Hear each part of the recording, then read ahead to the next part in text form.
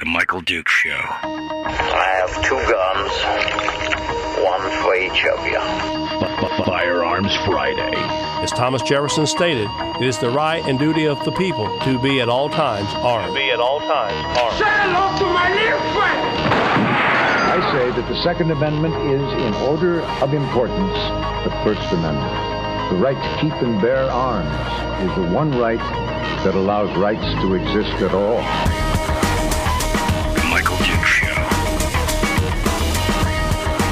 The right to keep and bear arms shall not be infringed. Not be infringed. Firearms. From my cold, dead hands. Friday. Here's my rifle, this is my gun, this is for fun, it's for fun. Firearms Friday. Oh, baby. Firearms Friday. Your chance to sound off on issues of a 2A nature right here on The Michael Duke Show. Broadcasting live across the state of Alaska on this, your favorite radio station and or FM translator, and around the world via the internet at michaeldukeshow.com, where you'll find the audio-only live stream, and, of course, on Facebook, YouTube, Twitch, the whole shebang. That's what it's all about this morning. Welcome to the program. Thanks for coming in and joining us. We are getting ready to dive into it today. Got some good stuff coming up.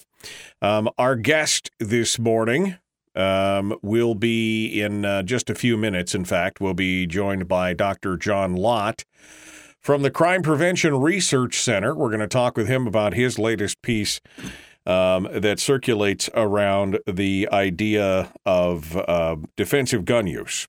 He had a piece that was up the other day in Real Clear Investigations, talking about how the FBI undercounts the armed citizen responders to mass killers and more, and that will play deeper into the discussion about defensive gun uses as well. So we're going to talk a little bit about that. That's coming up here in just a bit. Again, with Dr. John Lott, and we'll see what he has to say.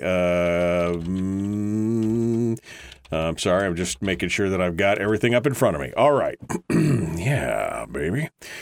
You ready to go over everything and talk about it? Today is Firearms Friday, which is our chance to basically sound off on issues of a 2A nature. We'll talk about guns and gun rights and gun laws and a little bit of everything. We kind of save everything. This is one of my favorite topics, and we kind of save it for one day of the week where we can kind of focus in on it and talk about it and see what's being said about everything. So I'm looking forward to kind of sitting down with you guys and going over it. Later on in the program, we will open up the phone lines for what we like to call Q&A, questions and answers, and it's gun Q&A. So anything that's related to firearms or the Second Amendment, this is where we talk about it. And we're going to dive down into that here in just a bit and get down to it, and we'll see what comes of it. We'll see what comes of it, and we'll get some good intake from you. That's going into hour 2, and then of course, as always, we will finish up with our friend Willie Waffle from wafflemovies.com, who will come in and give us our entertainment report. And he's got some of the entertainment news and some movie and or streaming reviews, because everything's changing these days. You can't keep track of it. We're gonna figure it out, and we're gonna get some stuff changed around for the streams as well. So, I want to. I don't even know where to start today, quite honestly. In the gun news category, I mean, I might start with the fact that I don't know if you saw Representative Thomas Massey's tweets earlier this week. Thomas Massey, he posted some tweets up onto his Twitter account that were pictures that, quite honestly, well, this was his quote this was his tweet along with the pictures. These are not auditions for the next Police Academy sequel. This is an actual IRS recruiting program. And it's a picture of a bunch of people smiling and laughing, wearing tactical vests with IRS CID police on the front of them, using fake guns and pointing them at each other. I mean, I'm not kidding. This is that, including one who is apparently in a wheelchair pointing at somebody with their hands behind their back and smiling like this is the best thing ever. You can't make this stuff up. This is what's going on. You, of course, have heard that the IRS is going to start arming all their agents, and that they were, in fact, looking for 87,000 new agents, and that they have taken it down now, but there was a caveat on their website that sought people who were specifically willing to use deadly force.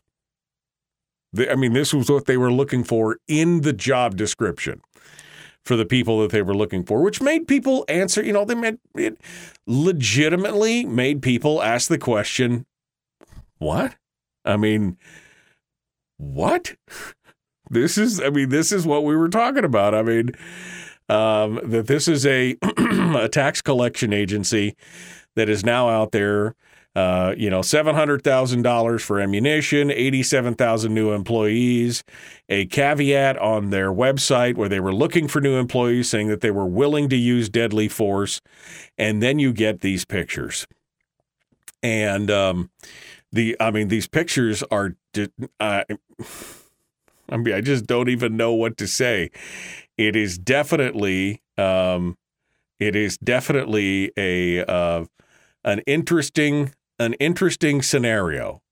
We could, I think that's safe enough to say. Some of these pictures just kind of make you go, what is going on? And they, of course, pointing guns at each other. And this is what the government is working on right now. This is their whole deal. This is exactly what they're. This is the IRS recruiting program. So, just in case you were wondering, nothing to see here. Move along.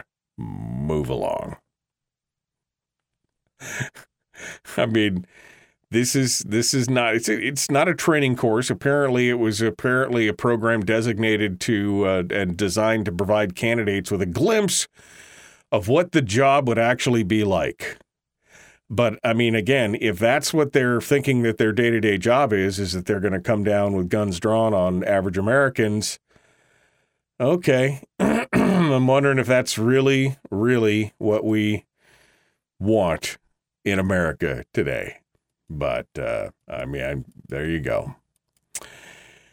Smith & Wesson, in front of of course, on the hot seat again. The headlines are amazing. Smith & Wesson CEO faces backlash after he blamed politicians for gun violence. This is the headline from for CNBC. But most Americans are probably completely oblivious to the House Oversight Committee hearings that have been targeting gun makers recently. Carolyn Maloney, who is the oversight chairwoman, issued a congressional subpoena against Smith & Wesson because the CEO declined to appear before the committee. Now, what most people don't know was that prior to this, Smith & Wesson and the CEO had been very cooperative about this whole deal. They had been very cooperative in attending and only balked when Carolyn McCarthy started asking for information that had absolutely nothing to do with any kind of legislative purpose. The only criticism, the only other criticism of Smith & Wesson that had been documented by CNBC was a brief comment by an executive from Everytown for Gun Safety who accused the company of being scared to testify. But again, Smith & Wesson apparently had been cooperating with the House Oversight Committee, according to the Wall Street Journal, until Maloney started demanding all kinds of data that served no legislative purpose whatsoever. One of the other things that Maloney and her cronies started going on and on about is that, well, this was $1 billion industry. The CEO of Smith & Wesson refused to testify before my committee and faces the families who've lost a loved one because of his company's weapons of war. The committee will not permit Smith & Wesson to dodge accountability or obscure the gun industry's role in fueling our nation's gun violence epidemic. CNBC went on to say the Oversight Committee has been investigating America's firearms industry. According to the panel, major gun manufacturers, including Smith & Wesson, have made over $1 billion in the last decade, selling military-style weapons through allegedly manipulative marketing practices. They act like $1 billion. That's 5 major gun companies over 10 years made $1 billion together. 5 over a 10-year period. Again, Tom Knighton over at Bearing Arms points out that the cannabis sales, for example, were estimated at $25 billion last year. Even the kombucha market is valued at more than $2.5 billion per year. But then again, she's not trying to put big kombucha out of business, or she's not running for re-election vowing to crack down on the cannabis industry. And what about the alcohol industry? What about many other $1 billion over 10 years? Oh, yeah, you're right. I mean, that's a tremendous amount of money, $1 billion over. It's $100 million a year. $100 million a year. And you've got all these other ones, but this is the one that she's going to be focusing on. Carolyn Maloney. It reminds me of Carolyn McCarthy. She's the shoulder thing that went up lady that was talking to Tucker Carlson back in the day. I mean, this is it's such a witch hunt. And they can see it right now. They know with the decision of Bruen and everything else, gun control folks can feel the narrative and the ball slipping from their fingers, and they're willing to try anything. Including David Chipman. Remember David Chipman? He'd been nominated to be the head of the ATF, and yet he wouldn't answer any questions and couldn't define what an assault rifle or assault weapon was and everything else. Well, apparently he's got no problem. He's got no problem describing it now. Now that he's no longer up for nomination as the head of the ATF. He said he knows exactly. He says the AR-15 and AK-47 are identical to military guns except for the full auto function. He said he can define what those are. He's quite a bit more forthcoming about using the agency to regulate everything he considers an assault weapon under the National Firearms Act, meaning that they would treat any semi-automatic rifle that has whatever descriptive or cosmetic parts that he wants, that they would be under the National Firearms Act, so it would be treating it like a short-barreled rifle or a short-barreled shotgun, where the government would have to give you permission. You'd have to pay a $200 tax per firearm to do it. He's still advocating that they should be regulated under the 1934 National Firearms Act. This is just, this is crazy. But look, this is what's happening. Since the SCOTUS decision, they are willing to do almost anything to try and capture the narrative back. And this is just one more example of that as we go through. All right, we're coming up on the break. We're going to take a quick break. And when we come back, Dr. John Lott will be with us. We'll talk about his latest article over at Real Clear Investigations about the underplaying of undercounting of armed citizen responders to mass killers. And I think that will lead into a discussion about defensive gun use and more. That's my hope anyway. The Michael Duke Show. Common sense, liberty-based, free-thinking radio.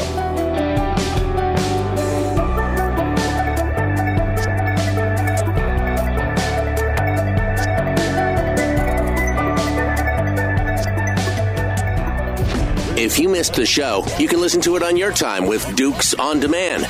Oh, and it's free. Like America used to be. Streaming live every weekday morning on Facebook Live and MichaelDukesShow.com.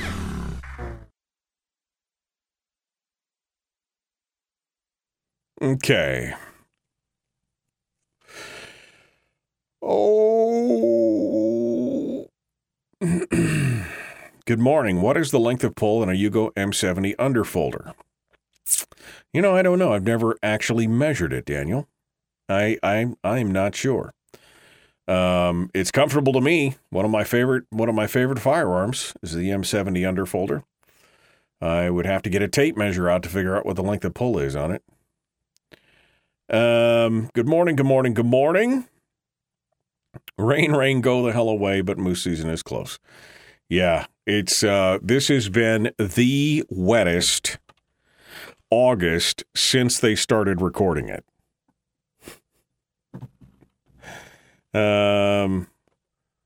Also, good call by Willie on the Everything Everywhere All at Once. I haven't watched it yet. It was on my list, and I was going to try it last weekend, and I didn't get around to it, so I'm going to have to watch it here, Daniel. I've been wanting to watch it for sure. Good morning. They will only arm those whose job description includes field work. It's only about 30% of the total employee pool. Okay, so that's good. I mean, only about 26,000 people then. 26,000 new armed agents.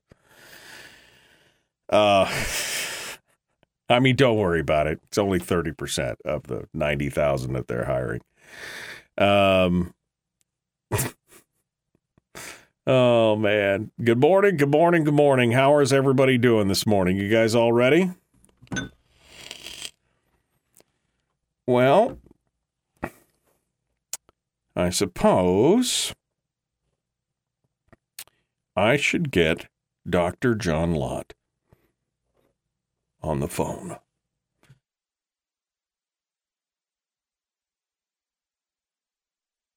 Let's get it going on.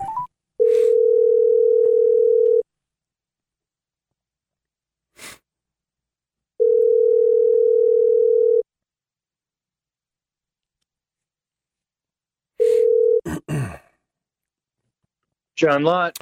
Good morning, Dr. Lott. Michael Duke's calling this morning. Hey, how you doing, Michael? Good, sir. Good. How are you? Are you following along with our ranked choice voting madness up here on the whole Murkowski thing?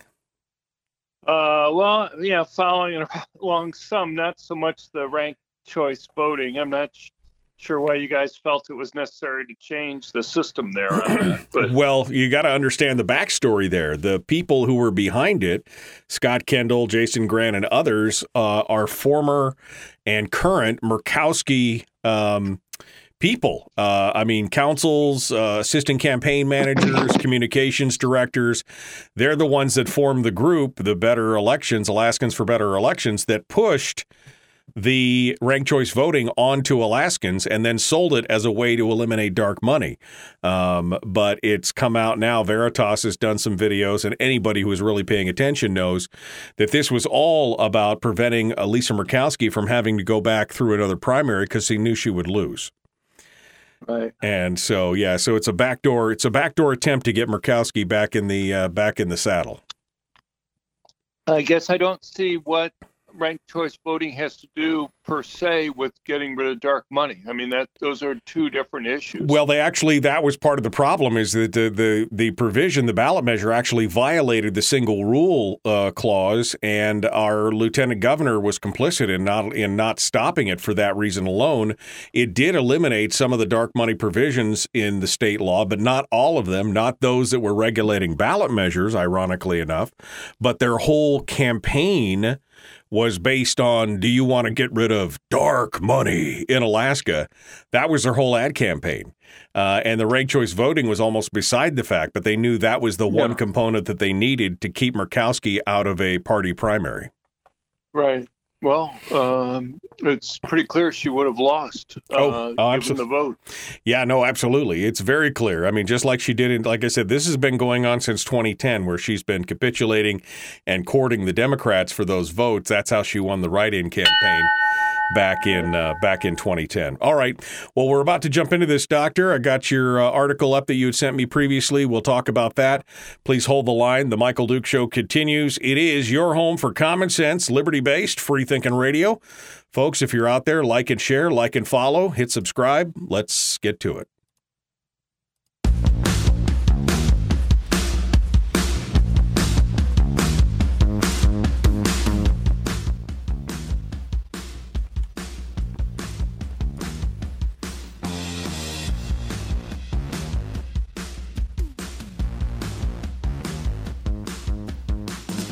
All right, welcome back to the program. It is Firearms Friday, your chance to talk about issues related to the Second Amendment. Joining us on the program this morning for discussions is Dr. John Lott, who is the author of many books, including The War on Guns, More Guns, Less Crime. He writes for all different kinds of news outlets, including his latest piece, which is now up on Real Clear Investigations, one of his latest pieces. This came out just over a week ago, and it kind of dovetails nicely into one of the things that I like to talk about, which is defensive gun use.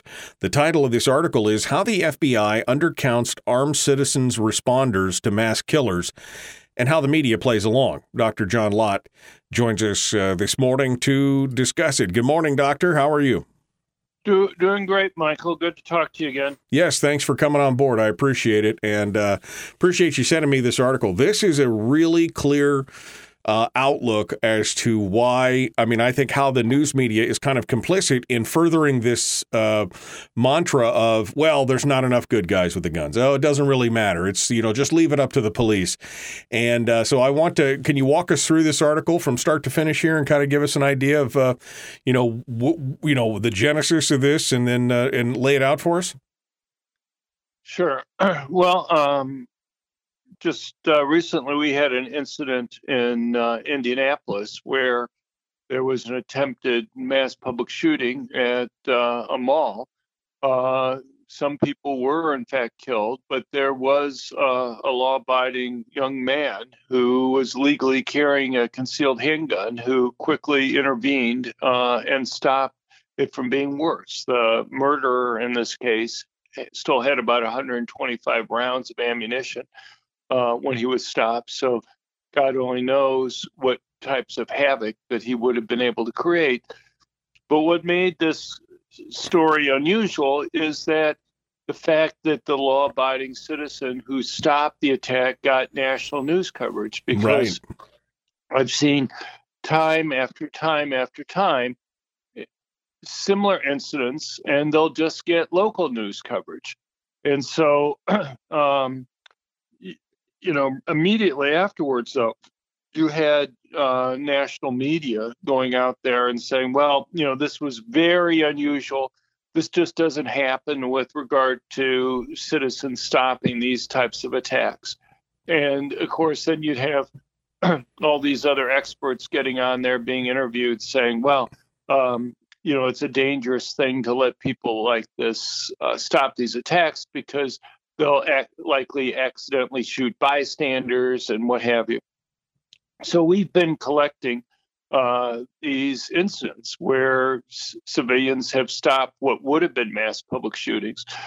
One of the things that happened was the Associated Press, the Washington Post, New York Times, and you name it, other news outlets start citing reports from the FBI on active shooting cases. Active shootings are much broader than mass public shootings. These are cases where a gun's fired in public, not involving some other type of crime, and it may just be somebody's just trying to shoot one person, right? So the FBI claims that from 2014 through 2021, over those 8 years, there were 11 cases where civilians stopped what otherwise were active shooting instances. I can give examples of 41 such cases. And again, I'm only looking at places where police have said a mass public shooting. So I'm much narrower. So if you were to use the same definition as the FBI, I'm sure it'd be a lot more cases than the 41 that's there. But, there's a huge gap between 41 and 11. For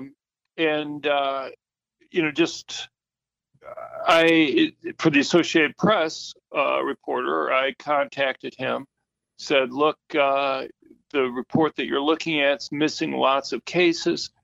Here's a list of them as well as news links to them so you can double check. I got an email back from him saying, well, he had accurately reported what the FBI said, so there was no reason to update or correct his story that was there. Well, the FBI and even the FBI is acknowledging that they're pulling the information. They actually have an outside source that collates that information for them and gives them to them. And you're saying that they're missing some of these things, and the FBI even acknowledges that the report is not exhaustive, right? And the people that they hire at Texas State University to put it together acknowledge that it's not exhaustive. One other part of the story is I've approached the FBI in the past about these missing cases. I did so about 5 years ago, and I did so again when I was working at the Department of Justice up until January last year. And the thing that's upsetting is that the FBI, even when you can get them to acknowledge that they're missing particular cases, they refuse to fix their list. And, they know how their sources are being used by the media. They know how their sources, their reports are being used in court cases around the country. And yet they refuse to update it, even when they privately acknowledge or in writing acknowledge that they're missing particular cases that are there. And so, it's just disappointing that, the FBI is like this, and at the same time, the media isn't interested in checking this too. Well, and as pointed out by Gary Mauser in your article, the question is this deliberate bias or just incompetence? That's the major question here, because as you said, the FBI and bureaucratic officials know how this data is being used by the mainstream media. And when presented with alternate or additional facts, in this case, that would tip the balance in the other direction, they balk at that. To me, that falls heavily in the camp of deliberate, thorough bias. Yeah. No. Well, in fact, unfortunately, I've come to believe that it's pretty clear bias. One of the things that's been most shocking when I've been working in the Department of Justice is just how across a range of different issues, the FBI basically stonewalls you getting data that they think might be damaging to political causes on the left.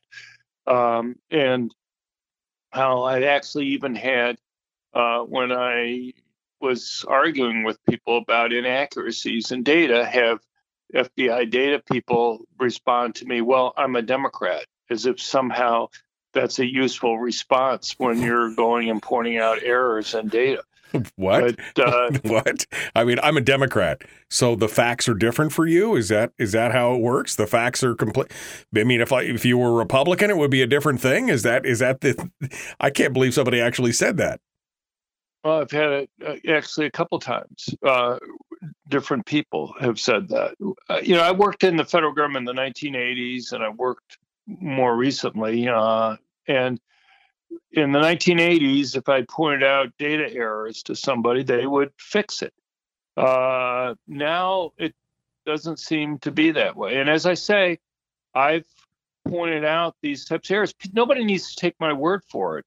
Right. We list out the cases and their links so people can check the underlying news stories. Look, police don't put this data together. What Texas State University people did was they'd go back and look through news stories.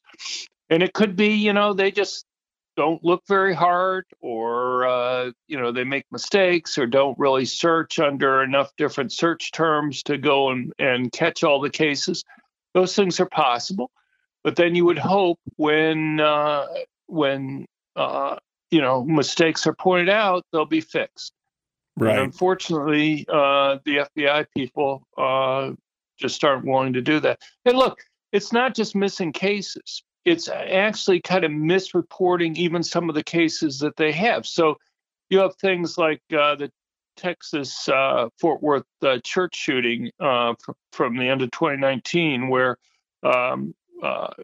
parishioners at the church who had concealed handgun permits stopped a murderer who was shooting at other parishioners.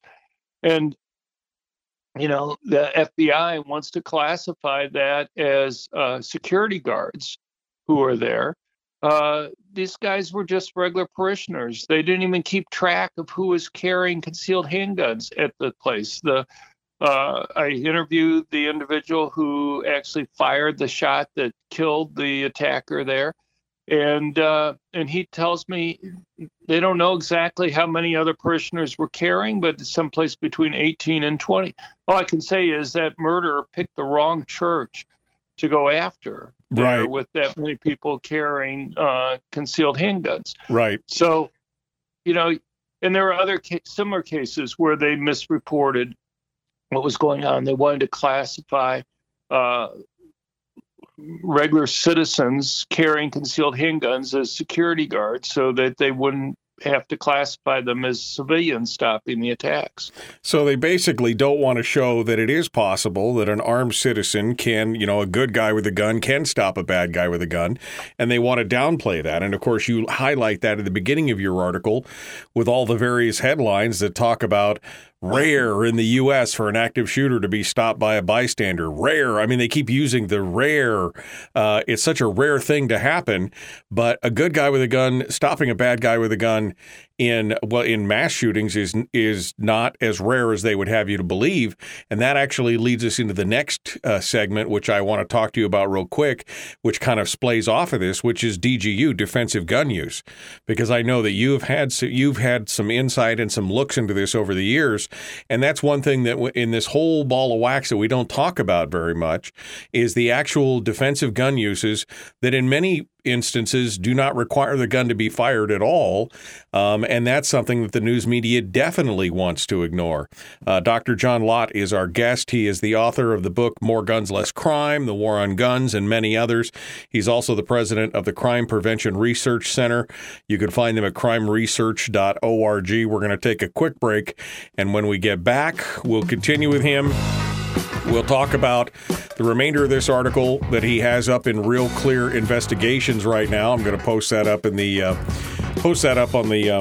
the show on the Facebook and YouTube, and then we will talk a little bit about that defensive gun use as well. We'll return in just a moment. The Michael Duke Show, common sense, liberty-based, free-thinking radio.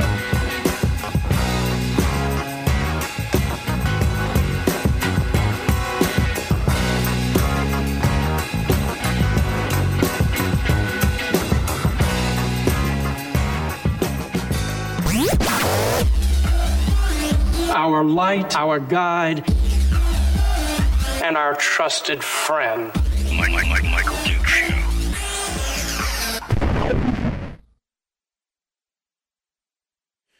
Somebody in the chat room, Dr. Lott, just made a great observation, and I think that it plays out, and you've probably seen this more than anybody with your work as a statistician. Laura says, data is only as good as the data takers and reflects the data taker's bias.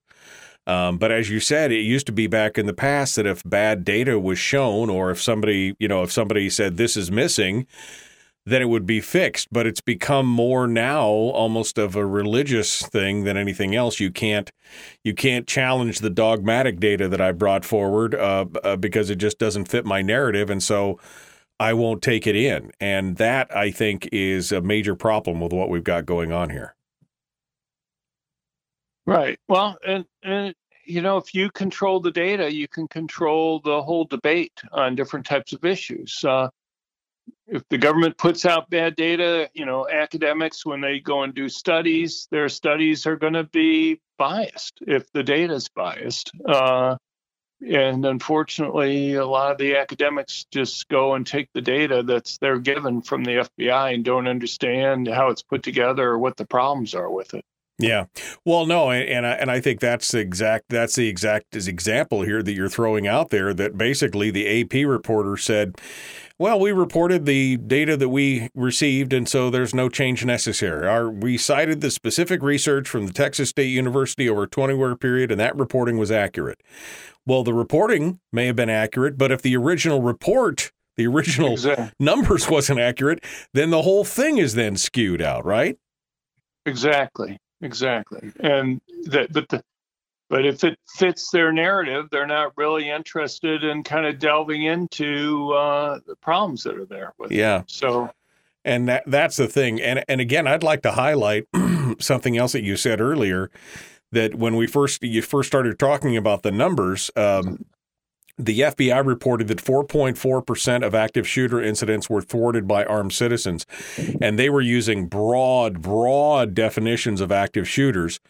You found, even just in the mass shootings, 4, 5, 6 times that number just in the active shootings, let alone broadening your category out to what they were calling active shooter incidents, right? Because you were focusing on mass shootings, they were focusing on active shooters. That's right. I was looking at cases where police have said many people would have been killed if it wasn't for the presence of a concealed carry permit holder. They were looking at cases where a gun's fired in public and maybe nobody's wounded even, and maybe only one person's threatened.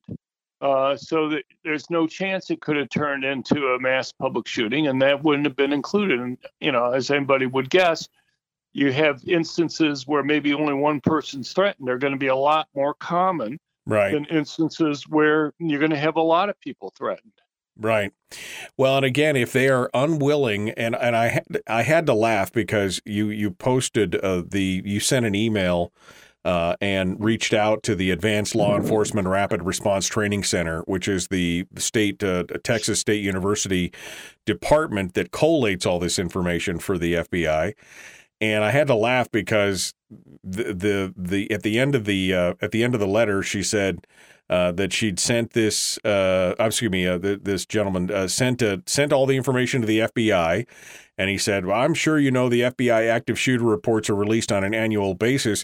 My assumption is that any amendment retroactively adding cases will likely be included in a release with the annual." So they're throwing it together, they're throwing it up the line, but then they're just like, well, we assume that they'll amend the numbers. But there's no guarantee of any of that when it's been brought to light. Yeah, well, that's the problem. And, it's something that informs the debate. I mean, these are headlines in different newspapers and different media outlets across the country. I mean, the Associated Press gets picked up by literally hundreds of newspapers, not only in the United States, but around the world.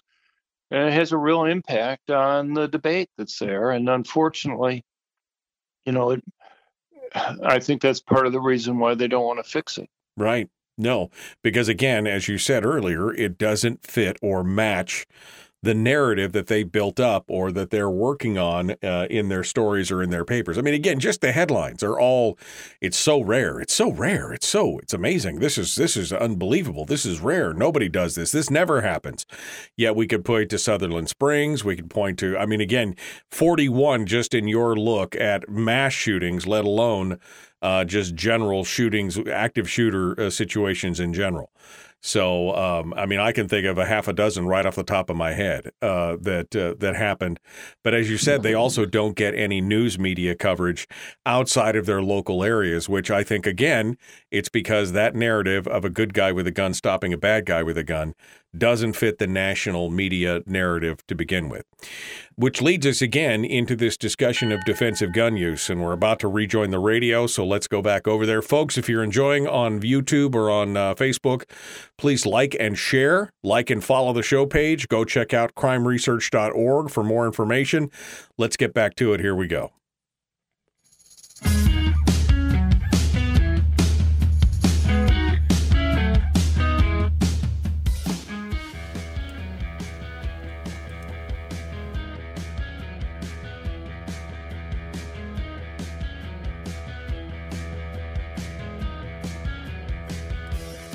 All right, we're continuing now. Dr. John Lott is our guest, author of the book War on Guns, More Guns, Less Crime, and many others. Also president of the Crime Prevention Research Center, where he pulls lots of information together and then writes articles for various news outlets, CNN, Fox News, and this latest piece in Real Clear Investigations that talks about how the FBI is undercounting armed citizen responders to mass shootings, and how the media just goes along with it. And in fact, just ignores any time you point out that something is wrong, that's what it is. But Dr. Lott, this leads me to a bigger question. You and I have had this discussion before, but many times it's an under-discussed topic, which is DGU, defensive gun use. And that's any time that a firearm is used to defend someone or something from some form of crime. And in fact, many instances of defensive gun use require merely the presence of a firearm, no firing, no shooting, nothing. Just the presentment of the firearm usually stops many of these crimes. And when we start talking about gun crimes in America, this is one of the statistics that nobody really seems to want to talk about. Right. Look, the vast majority of defensive gun uses simply involve brandishing a gun. And you get an idea of places like the Gun Violence Archive, which will say, look, there's only a couple thousand defensive gun uses a year because they rely on news stories there. If you break down the news stories, what you find is that most of the news stories involve cases where the criminal's been killed. Close behind are cases when the criminal's been shot and wounded. And only about 4% of news stories involve instances where guns are brandished to go and stop the attack. And most of those involve cases where the criminal's been held at gunpoint until the police arrive. Right. And if anything, the opposite's true. Our surveys and stuff indicate that about 95% of the time that people use guns defensively, they're used simply brandishing a gun sufficient. But look, it's easy to understand why the media covers these things the way they do. If you are editor of a news bureau and you have two stories, in one case, there's a dead body on the ground. In another case, let's say a woman brandishes a gun, the would-be attacker runs away, no shots are fired, nobody's shot. You're not even sure what crime would have been committed if the woman hadn't been able to brandish a gun. What story are you going to cover? It's, the old adage, if it bleeds, it leads. Right. The dead body is much more likely to get news coverage than an instance where a woman brandishes a gun and you're not even sure what crime would have been committed. Right. So, the gap between the 95% of the time that guns are used to stop crime by simple brandishing and the only 4% of the news stories involving brandishing, and those are somewhat unusual instances even of that. You get an idea of just, even if the media knows about it, they're unlikely to go and cover a huge portion of those defensive gun uses. Right. So you're saying that 2,000 cases are underreporting by a factor of 20. what we know is actually happening out there. And so, it's just one example. I have to bring up one other point, and that is one of the things I try to make clear in the Real Clear Investigations piece is it's just not the fact that they're missing instances where people have used guns to stop mass public shootings, let alone active shooting cases. You also have to take into account where the attack occurred.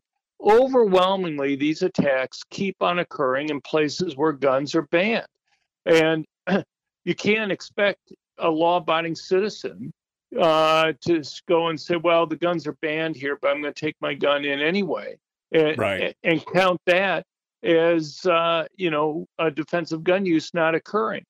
But the FBI refuses to distinguish between those two different types of cases. So when they go and they say only 4% of these active shooting cases are stopped by civilians with guns, and therefore make it sound very rare. It's not just the 15% when you go and include the cases that they're missing, but you also have to realize that you should only be looking at places where guns are allowed for seeing the rate. And when you do that, you find that about 40% of attacks, these active shooting attacks, are stopped by citizens with guns. And again, this is undercounting those cases. Even that's a very conservative estimate for the point that we're talking about, that my cases that I have that I'm saying they're missing are instances where a mass public shooting would have occurred, and they're looking at a much broader definition where, a gun may be fired and only one person was threatened. So, even that 40% is an underestimate, and it's pretty hard, even if you take the 40%, to go and say that that's rare. Yeah. Well, I thought it was interesting that the owner of the mall in Greenwood specifically, they at least had the common sense to thank and praise Dickens for stopping this mass shooter, even though the published policy of the mall was that no firearms were to be brought in there. They at least had the common sense and courtesy to say thank you to Dickens for stopping this, and they obviously are not prosecuting him for bringing a firearm onto their property. So the irony of that was not lost on me in that instance. Well, So private property owners in Indiana can post signs banning people carrying guns. It's a trespass offense. You basically have to warn somebody, and then if they refuse to go and follow your warning there, then you can go and charge them with the crime. Right. But he was not warned, so he couldn't actually be prosecuted. I guess the thing that's disappointing to me is I haven't seen the mall change its policies. I mean, private property owners can decide to do whatever they want to do with their property. I can disagree with them and think that they're making mistakes. But you'd like to see the mall, in that case, kind of learn from their mistake and say, geez, maybe we should distinguish between somebody who's legally carrying a gun and somebody who is not legally carrying a gun. Right. Maybe a sign that said concealed carry permit holders welcome, or something along that lines, or concealed carry, concealed carry welcome in the mall or something. I mean, you've talked about it in the past. There have been actual active shooters or mass shooters who've actually written in their journals and in other planning documents that have said that they're targeting places specifically because they're looking for a place that's a soft target. No, that's exactly. I mean, and that's a real example of media bias that's there because, you take something like the Buffalo mass murder earlier this year. In his manifesto, he spends a great deal of time talking about why he picked the target that he did. And right up at the top of the list of reasons is he wanted to go to a place where he knew his victims would not have guns for protection. So it's kind of ridiculous.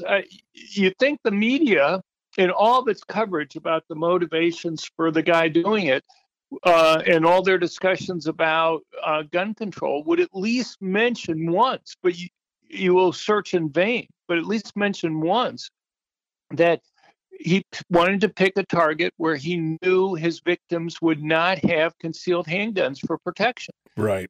And that's unfortunately not the only case. As you say, on our website at crimeresearch.org, we have a long list of cases where these murderers have listed in their diaries and manifestos and other statements why they picked the target that they did. These guys may be crazy in some sense, but they're not stupid. Their goal, they want to commit suicide, but they want to commit suicide in a way that people will know they were here. And so they want to go and get media attention. That's their goal, is to get media attention. And they know the more people they kill, the more media attention that they're going to be able to go and get.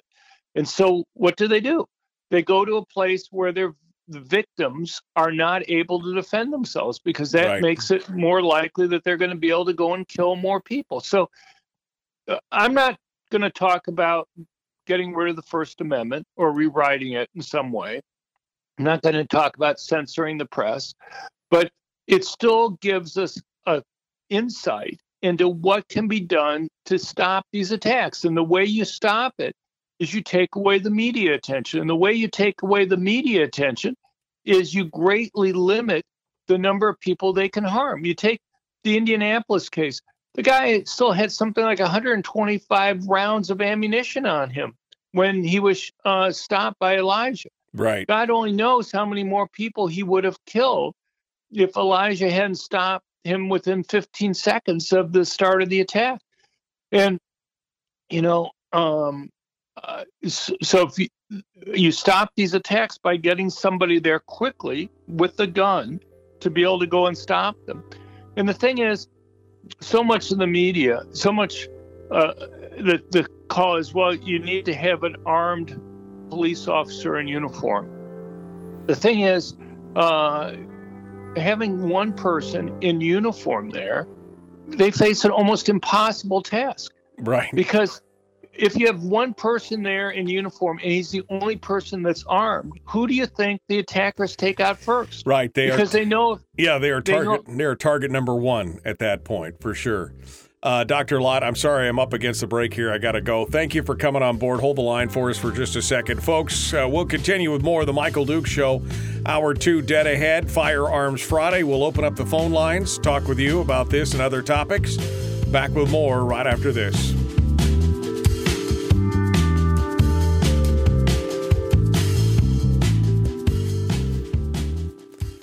I want to come back to this real quick, just allow you to finish your thought, because you're right. I mean, if you're a police officer or a security guard and you're armed in your fancy suit and uniform, and some guy comes in with a concealed rifle or something else, who's going to be the first person that they're going to shoot? You know, the one guy that's visibly armed, that's going to be the one stumbling block to their master plan. But you could have a dozen people armed in there. I mean, that goes back to the church shooting you were talking about earlier. They didn't even know how many people were armed in there. The guy chose poorly at that response because nobody knew, because concealed is concealed, right? No, exactly. And the thing is, people have to understand is that when you allow civilians with concealed handguns to be able to go and be in a place, they make others safer. Because the thing is, you know, when the person attacks that one police officer, he reveals his position.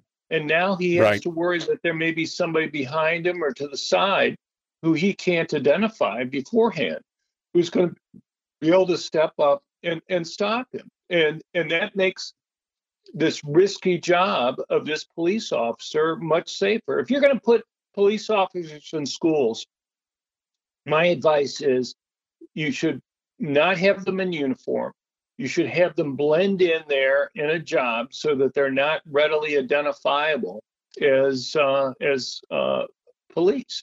You know, have them as the PE coach or something else that's there, so that the attackers won't know who it is that they have to take out first. Right. No, absolutely. I mean, because that makes the most sense.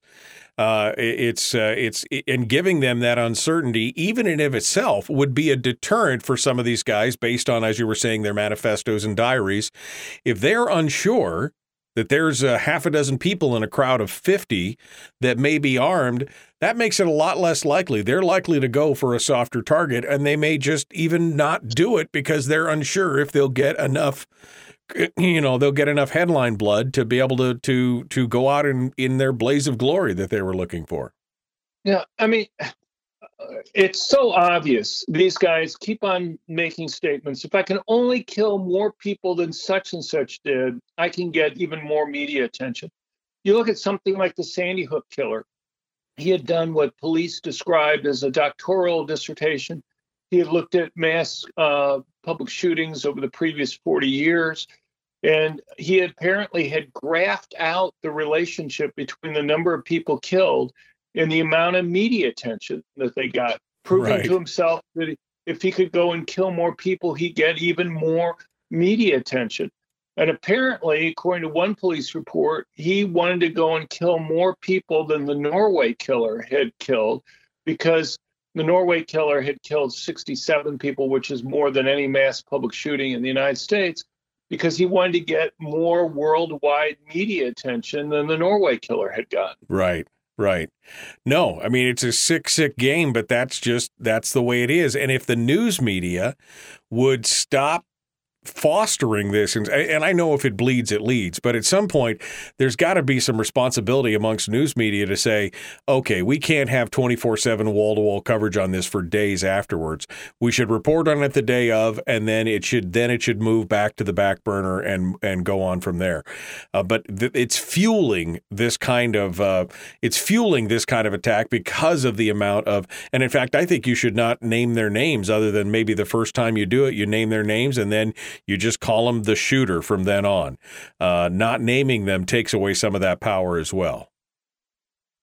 Right. But I think even getting named at all, I mean, some of these guys, when you read their diaries, they'll say, look, I know, because there's been times in the past where the media will kind of, at least some of the media will say, well, I'm not going to mention the names. They'll say, even if my name doesn't get mentioned in the news, I'm still going to be in the history books if I can kill a lot of people. That's crazy.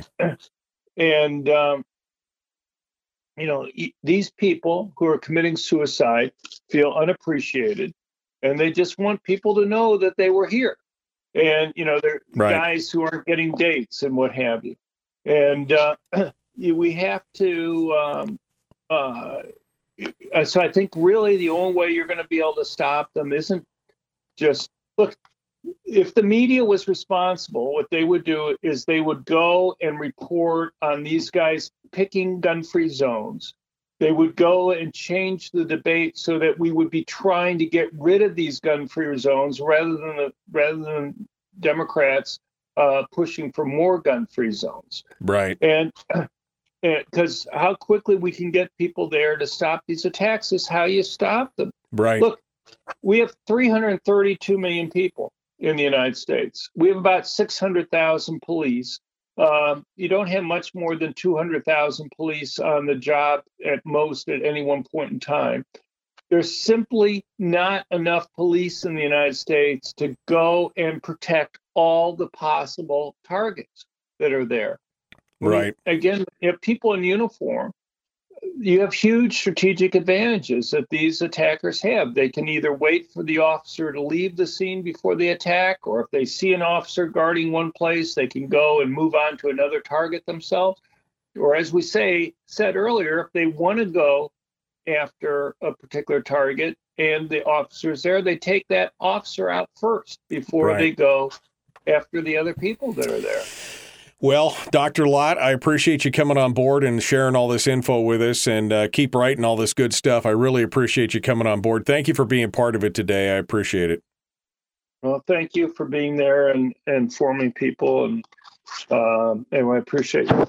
Thank you very much. Thank you, Dr. Lott. Dr. John Lott, Crime Prevention Research Center. You can find him at crimeresearch.org. That's where you go.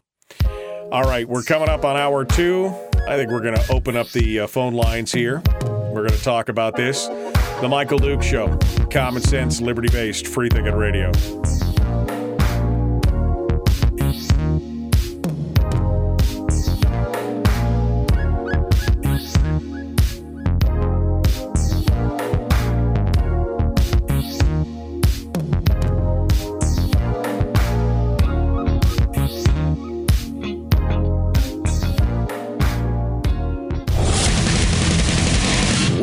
Buddy, put that thing back in its holster. We haven't gone anywhere. I don't understand. Check out the MichaelDukesShow.com for information on how to get access to the podcast.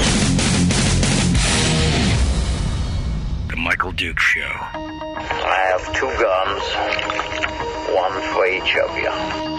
Firearms Friday.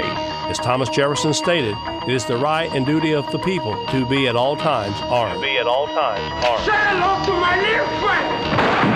I say that the Second Amendment is, in order of importance, the First Amendment. The right to keep and bear arms is the one right that allows rights to exist at all. The Michael Dukes Show. The right to keep and bear arms shall not be infringed. Not be infringed.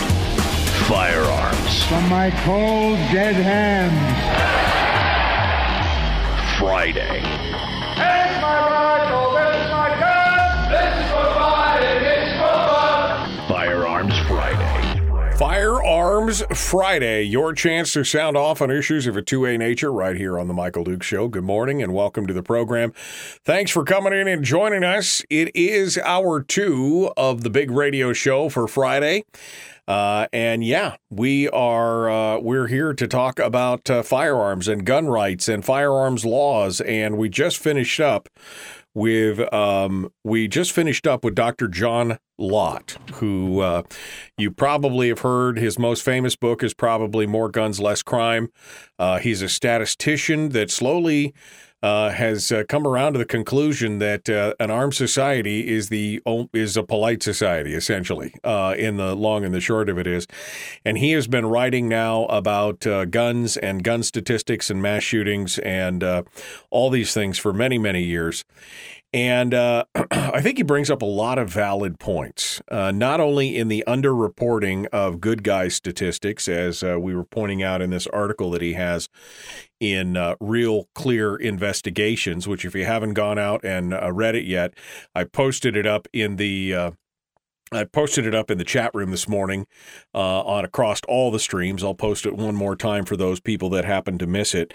But it is an excellent article talking about basically the inherent bias in both the news media and in the bureaucracy of law enforcement in the United States. Specifically, he's talking here about the FBI and their classification of who is a good guy with a gun versus who is a bad guy with a gun, and who is just a security guard or who is just a regular old plain, Joe Blow citizen out there.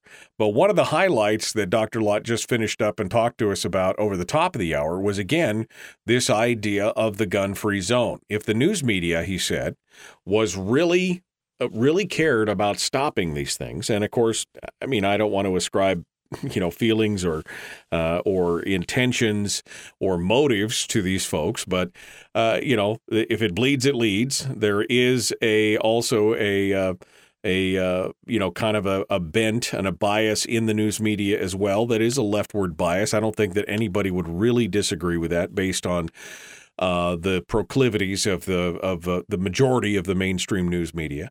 But because it doesn't fit into their narrative, they refuse to admit and look at and highlight the fact that many of these instances happen in gun-free zones, that the manifestos and the diaries and the writings and the planning documents of many of these shooters talk specifically about finding a place where they will be uninterrupted, will not have citizens with guns to be able to stop them. But that would be definitely a fresh way to try and basically slow down these instances of mass shootings. But again, I want to come back to the statistical fact that mass shootings still in America, as much as they get the headlines, as much ink as they soak up, and as many clicks as they get, is still a statistically small sample of what's going on with deaths and with violence in America. It's a vanishingly small. I mean, again, it's splashy. It gets the headlines. It's the stuff that's focused on. But when you look at the raw numbers and realize that, you've got 100,000 people dying, in car crashes, when you've got, 6, 7, 800,000 people dying from medical malpractice, when you've got, you could just go down the list and you realized that the number of all gun deaths, which includes suicides, which includes police shooting criminals and bad people, when you realize that all of those numbers, are, in the 38 to 40,000 people range in a country of 332 million people. And again, 2/3 of those numbers are suicides, with only about 12 to 15,000 people actually being murdered in the country. You realize that it is such a small, again, each individual, I don't want somebody to say you're diminishing it. Each individual death is a tragedy. But at the same time, from a cold, logical, statistical, numerical value, you realize that it's a fraction of the number of people in the country. And when you compare it to some of the other means of death, and you start talking about things like, long guns versus handguns versus knives and fists and feet and blunt objects and everything else. And you realize it's a small segment, but it's what the news media, it's what the law enforcement and the political talking heads are talking about day in and day out. That's what they're discussing. All right, I want to throw open the phone lines this morning and see what you guys have to say on any of the topics that we've hit on this morning. It's basically been a lot about the mass shootings and the gun-free zones and the good guys with the guns and all that kind of stuff. I want to hear what you guys have to say. 907-433-3150. 907-433-3150. Any gun topic is fair game today. We'll take that. We're going to be talking with Willie Waffle up at the end of the show today to kind of lighten it up. We're going to have our weekend movie review. That's what's coming up. So I want to encourage you to stick around for that. I need to just realized that I needed to get the phone lines all squared away. There's probably some people who are hanging out there and ready to go, and I need to jump in there. We got a couple phone calls, in fact, right now, so we're going to jump over to the phone lines and see what you have to say. Feel free to sound off and give us the rundown. This hour of the program being brought to you by our friends over there at Satellite West. You could find them at satellitewest.com for all your communications need, whether it's satellite communication or cellular or VHF or, carrier pigeon or whatever. They are the ones that have got this stuff that you need to know. So go out and check them out again at satellitewest.com. Let's go over to the phones here. We'll start things off with discussions with you for Gun Q&A all day. Let's go right here. Good morning. Who's this? Where are you calling from? Hey, good morning, Michael. It's Fred in Rhode Island. How you been? Well, hello, my friend. How are you doing this morning? Oh, very well. Listen, you mentioned earlier, the CEO of Smith & Wesson made mention that the political decisions by those driving the bus these days in the political world are the reason why we have such a high crime. And I can't agree with them. I can't agree with him more. He's absolutely right. He hit the nail directly on the head.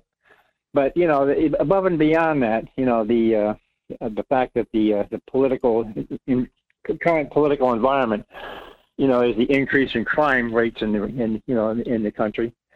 It boils down to the ultimate motive of the woke left. You look at what's going on. They want to say 87,000 IRS agents are going to be armed, and they want to abolish the Second Amendment and take private ownership of firearms away. What does that tell you? That's more than obvious for what the game afoot is here. Right. No, I would agree.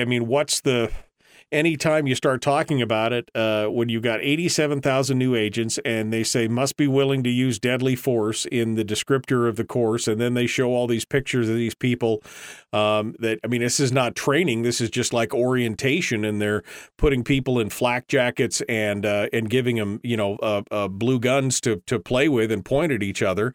At some point, you got to be going, what exactly is going on here? Why is this something that's necessary? And I, too, agree with what the CEO said, that basically a lot of this is being driven. Again, Fred, I was just talking about it. The statistics for the number of people who are killed with all guns, handguns, long guns, whatever, is a fraction of what it is for people who are killed on the highways or drinking or, medical malpractice or plane crash. You could just go through all these things and say, this is a fraction of why is this taking up all of the oxygen in the room?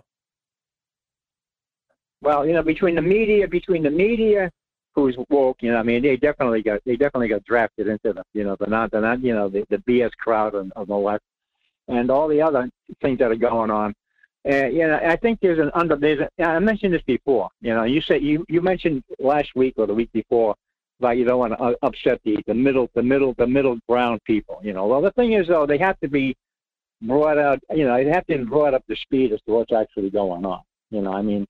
We're being basically corralled into this social communist bullshit BS nonsense as to what they're trying to push. They're trying to get rid of the Constitution, the Bill of Rights. Today the Second Amendment, tomorrow will be everything else, including the First. And we cannot stand for that. That cannot stand. November has to be a turning point. But we got to start putting the foot down now. We can't allow this to exist. And I don't care who it offends. Because it has to be the truth. I have to believe that it is all fact, it's all truth, and you try to just turn your back because you don't want to offend anybody. Well, I'm being offended. Anybody who believes in having their rights is being offended. So to hell with them. Right. Well, and I don't want you to misread what I was saying there, Fred, when I'm talking about not offending the middle. What I'm talking about is not freaking out the straight people, right? We're looking for support, and we're looking for more people to join the gun culture, and we have to show that to them, the people who are kind of undecided in the middle, not pro-gun, not anti-gun, and we have to show that to them in a way that is appealing. There is a bit of heart and soul here. There is a bit of marketing. There is a bit of people skills that are required. And so you can't just, you can't freak out the straight people is what I'm saying. The norms, the people in the middle. You're never going to convince the anti-gun people, but those people who are in the middle, you can convince them. And I'm not talking about not making them angry. I'm talking about making them think and not alienating them with rhetoric or something like that just makes them turn their minds off. That's what I'm talking about. Well, I think just exposing them to the facts and the truth of the issue, yep, would be more than enough to convince them that they're going under the bus too. Not only the conservatives and the Second Amendment supporters and the NRA and everybody else being thrown under the bus by these woke idiots. But everybody's going under the bus, except for the ones that sit on the elite, beautiful people, grandstand. It can't be allowed to exist. Where are my rights? Where are your rights? Where is anybody else's rights? Regardless of your political affiliation, you all have rights. And the name of the game is you can believe whatever you want to believe in your own household and do whatever you want within your own family and your own realm. However, when you start stepping on somebody else's rights, that's where you draw the line. That's the line in the sand. When you cross that, well, all hell, you're going to open up a real can of worms, and it's not going to go well. Oh, I agree. Anybody. Yeah, I agree with that. I agree with that, Fred, for sure. Thank you for your call, my friend. I'm sorry I got to go. I've got one more call on hold that I have to get to here before we go to break. Let's go over here. Good morning. Who's this? Where are you calling from? Hi, this is Barbara Haney. I'm calling from the North Pole. How you doing? Hello, Barbara. What's going on with you? Well, the key to having good guys with guns is you got to train, right? And the Borough Assembly kind of approved some modifications to the shooting range, so they've been closed. So all you folks out there like me haven't been able to train for a while. Right. So it's opening on Friday, August 26th, and they'll be open at 8 a.m. to 10 p.m., except Wednesdays.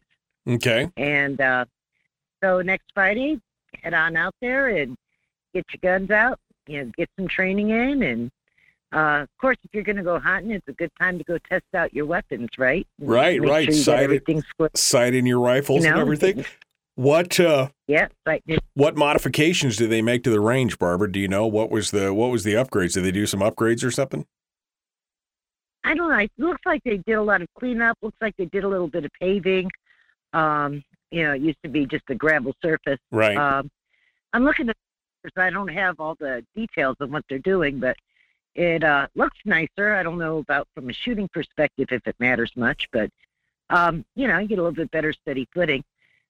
I guess, come see, come saw, if you're out there hunting, you're probably not interested in training on a concrete pad, but, if you're a defensive shooter, just caring for personal protection, that, might be helpful. Well, it'd be good. So the range has been closed, and now it's going to be open August 26th at 8 a.m., right? Right, on South Cushman. That's the South Cushman range. This is the South Cushman range. You probably remember shooting there years ago. Oh, I've shot plenty of rounds at South Cushman, and any improvements they could make would be welcome to that facility because it was pretty bare bones. So anything that they could change would definitely be good. But they do have a nice handgun side and they have a rifle side, so anyway, you guys can go check it out and get a chance to throw some lead down range. August 26th, that's a week from today, down there at the Cushman range, starting at 8 a.m. 8 a.m. to 10 p.m. That's a pretty good setup. Right. All right. I think Wednesday mornings are closed for cleanup. Wednesday mornings are closed. Okay. Anybody else? And Barbara, I know that you sent me an email, and it's Firearms Friday, but you have something going on too, right? For your campaign meet and greet or something. Yes. What's going on? Yeah, August 30th at Rocky McAdams' house. There's a fundraiser for myself and Brett Rodermund, and we sure would like to see folks out there. I think Brett has Bulletproof Trailer. Yep. I think it's the name of his business. Yeah. And I don't know what his memberships are or anything, but I'm a lifetime member of the NRA. I've been shooting for many years. So. All right. So that's August 30th. Where can they find out about it quickly here? I'm almost out of time. Oh, Haney4FNSB.com. Haney4FNSB.com. Haney. All right. Barbara Haney, thank you so much for calling in, letting us know about the range. I appreciate that. Folks, we're out of time. The Michael Duke Show. Common sense, liberty-based, free thinking radio.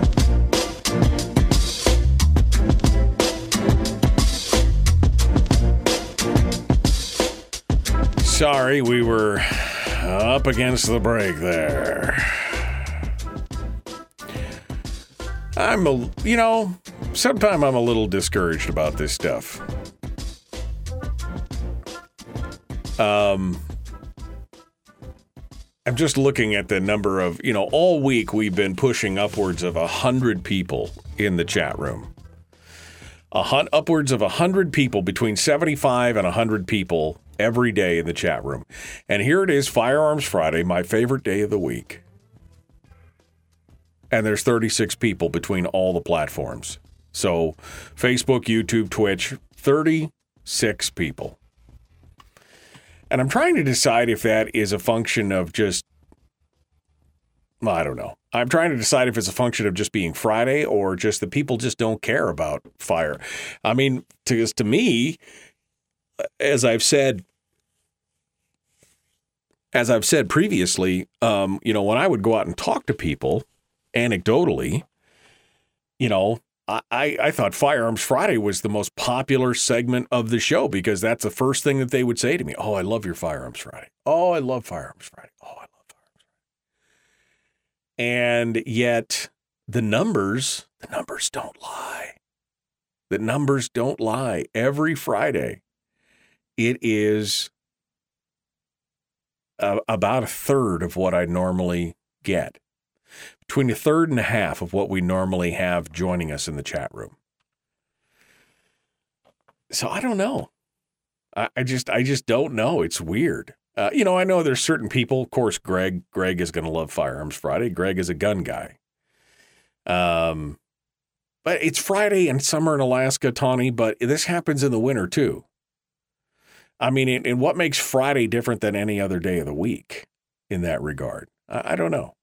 I guess it's not disappointing to me, but it's weird. And I've done everything that I could. I didn't use the word gun or firearm in any of the descriptions of the videos. I guess the only thing that you could say is maybe they've got a smart algorithm because we are using the splash screen where I am obviously holding a gun if you're looking at it, and it does say Firearms Friday on the thing there. But I don't know. Is it smart enough to know that? Is it smart enough to figure that out? Is it suppressing my notifications? Did everybody get notifications today? I don't know. I don't know. It's weird. It's odd to me because, again, this is the day that I look forward to where I really want to let my hair down and just kind of enjoy a discussion about firearms and gun rights and things like that. And it just seems like we're not reaching the amount of people that we could be reaching. You know what I mean? I guess, thank goodness, people are still listening to the radio. Mentally exhausted by Friday, says Brian. Leaving for work, not abandoning the topic, says Tiffany. Well, I mean, I appreciate it. Again, I'm not mad or anything. I find it interesting. I mean, on Friday or on Wednesday, it was Wednesday, it's like 106 people in the chat room. And here we are at 35 with 16 likes. So 35 of you who are watching have not even liked it. Well, half of the 35 have not even liked it. Some of you are on YouTube. I don't know. Do you know how well it does on the radio? Again, Brian, I have no idea. I mean, again, it's anecdotally. I mean, as I met people over the course of years who listened to the program, and they would say, oh, I listened to you on the radio, blah, blah, blah. And I love Firearms Friday. I mean, it was, again, going into this, I thought, oh, man, that's the most popular segment of the show. I have no way of knowing how well it does on radio. No way of knowing. I mean, I guess, no, because it's by a weekly basis. Even when my show is playing on rated stations, you can't pick out a single day, so to speak. But anyway, it's, I mean, you got Arbitron numbers, but it's you usually can't pick it out by a single day. Okay. There you go. Time to jump back into it. All right, let's get to it. The Michael Duke Show, common sense, liberty-based, free-thinking radio. Like and share, like and follow. Let's get it done. Here we go.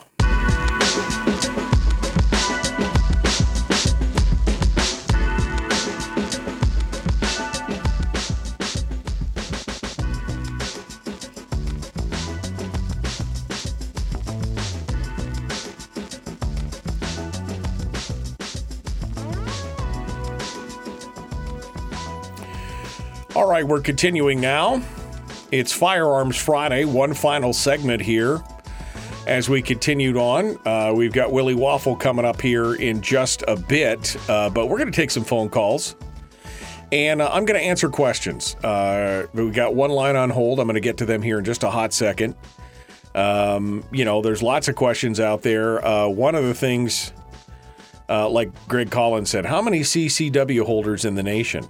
Well, that's a hard number to quantify at this point, Greg, because as you know, many states, in fact, I think, is it 19 states now, do not require a concealed carry permit to be able to carry concealed in their state. And so that makes it much more difficult to figure out how many people are carrying concealed. You got a CCW, which is a concealed carry weapons. It's a permit. I mean, you could pull those numbers, but they're not reflective of the overall numbers because, again, many states now are just going for constitutional carry, which means if you have the legitimate right and, you're not a felon or anything else to carry the firearm, then you can carry it. And so that would kind of skew some of those numbers. It's that's part of the problem. All right, let's go back over to the phones and see what you have to say this morning at 907-433-3150. Again, this hour brought to you by our friends at Satellite West. Let's go over here. Good morning. Who's this? Where are you calling from? Hello, caller. Oh, hello. Yeah, this is Art Johnson from Fairbanks. Good morning, Art. What's on your mind?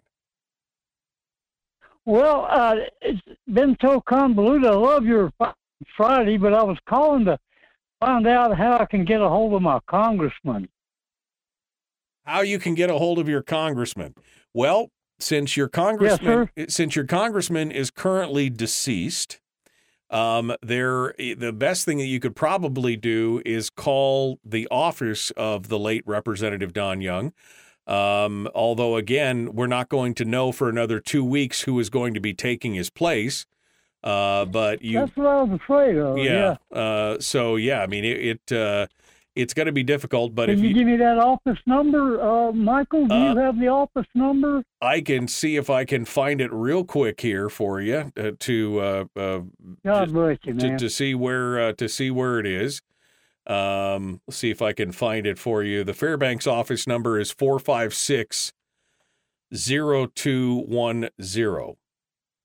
456-0210. That's the district office. 456-0210. God bless you, sir. Yep. Thanks. I appreciate you calling. And I love your Firearms Friday, man. Well, thanks so much. I appreciate you calling in and being part of it today, yep. and sharing your thoughts with us today. All right. 907-433-3150, 907-433-3150. If you would like to sound off, I would love to hear from you. I'd love to hear what you guys have to say. And we'd love to talk with you about, guns and things in general. I'd love to hear what you guys want to talk about. Ghost guns are in the news, and now, of course, you've heard about the ATF's new ruling on 80% kits and some of the proposed changes. Those are going to be facing legal challenges. Now, for those of you who don't know what an 80% kit is, it is a block of aluminum or polymer that is may have some index holes drilled into it or whatever, but it's basically just a block of material that you, as a hobbyist, would hollow out, drill, machine, and process into building essentially a lower AR-15 receiver. That's what they call an 80% kit.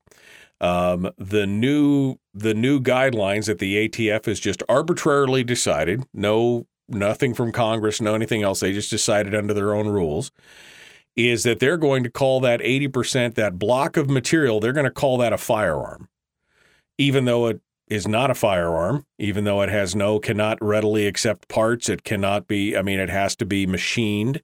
That's like walking into a Lowe's or a Home Depot or some other place where you can buy raw steel or aluminum pieces and say, all of this is firearms, right? But that's what they're doing. That's essentially what they're doing.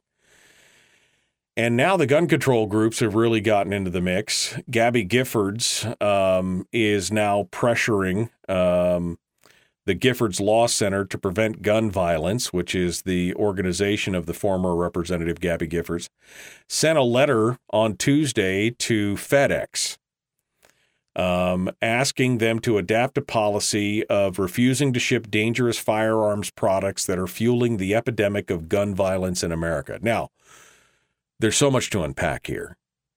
The epidemic of gun violence, I love how they always use these health-related, like it's a viral term. UPS most recently announced that it would stop shipping packages from companies that sell parts used to make ghost guns, and they want FedEx to follow suit. This is the kind of pressure that you're doing. It's this virtue signaling. It's all these games that are played out there in the public on this. This is a fascinating discussion. But if they start taking away your ability to, ship stuff although I have to say, I know lots of people who get their prescriptions through the mail, and that's supposed to be illegal despite all those policies as well. I don't know if this is really going to change anything. I really don't. I have no idea at this point. But again, this whole thing is going to be is being challenged now by the Firearms Policy Coalition and Gun Owners of America and many other organizations as well. So I can't see how this is going to be. I can't see how this is going to be a long-term deal that we're going to have to deal with. Let's just put it that way. All right. We're going to have to go here. We got to go here. I know I got Willie Waffle coming up. I want to get into that. Thank you for calling in this morning and being part of it with us. We're going to continue with more The Michael Duke Show. Common sense, liberty-based, free thinking radio.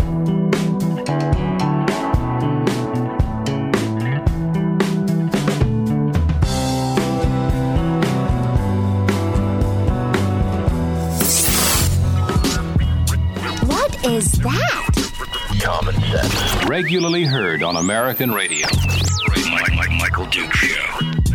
Radio. Okay, we're in the break right now. We're going to we're going to close the phone lines. Let's just do that right now. We're going to close out the phone lines because we don't need them right now. And we've got Willie. Actually, we got one caller on hold. Let's go over there real quick to see who this is. Good morning. Who's this? Where you calling from? Good morning, Michael. Really quick, this is Bubba with North Pole. Hey. I thought you didn't let people advertise unless you endorsed the product. And there's an anti-con advertisement that says, "Wow, that's a Michael show." I don't control the commercials that are played locally in between my segments. That's not something that I don't control the local commercials. No. All right, no problem. I just heard that vote no, and I said, wait a minute. Yeah, no, I saw it come up on the list. Buddy. So anyway, thank you, Bob. I appreciate it. Thank you so much. No, I don't have any control over I've never had any control over the commercials that play during the show. I have control of the commercials that play within the show and on the fringes, but not those that play locally during that time. So, all right. I guess that means we're going to... Goodbye. We're going to close out the phone lines and get all that stuff squared away. Let me close all this out here so it's not affecting my world. Boom. Look at that. Look at that. Got it all squared away. All right. We're coming up here on Willie Waffle. Let me get back into the chat room to see what you guys have been talking about here.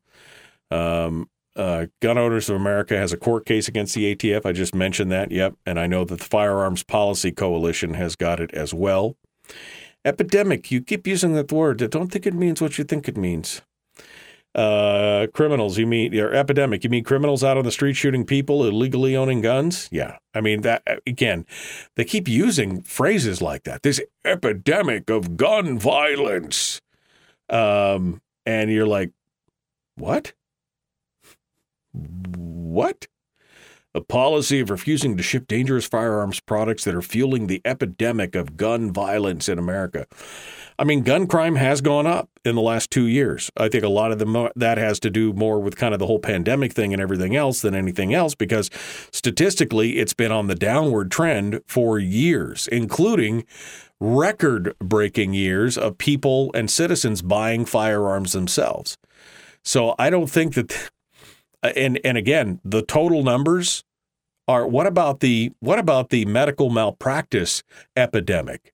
What about the drunk driving epidemic? What about the people being beat to death with hands, fists, and feet epidemic? What about again, we could just keep going on and on, but this whole idea of using the term, that's part of their whole thing is the language and epidemic and making it a health crisis. And we saw how far they were willing to push the health crisis stuff on this other thing, right?